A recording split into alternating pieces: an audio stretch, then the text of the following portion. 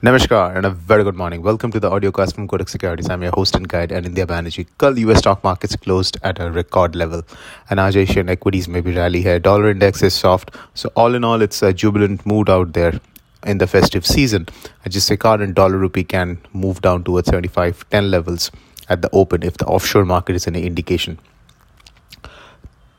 And it has been seen that last 7 years में काफ़ी बार दिसंबर का लास्ट 2 हफ्ते में डॉलर रुपये में एक बड़ा सेल ऑफ होता है, क्लोज टू 1 to 1.5% का sell off. This time also it seems to be repeating that phenomena. अगर ऐसा है तो फिर 75 जो एक साइकोलॉजिकल लेवल भी है, सपोर्ट लेवल भी है, that can get tested.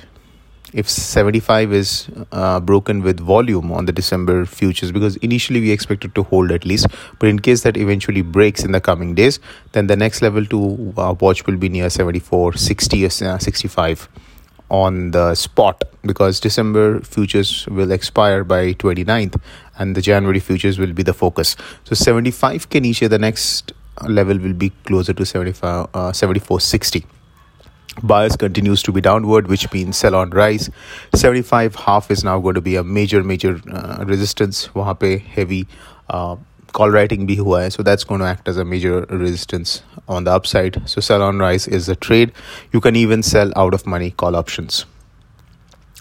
International currencies में GBP/INR is a buy on dips.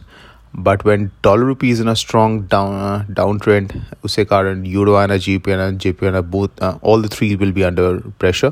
But GBP dollar में क्योंकि एक inherent strength है and that tends to appreciate when the equity market does well, तो इसके लिए GBP/INR is a buy on dips. JPY/INR is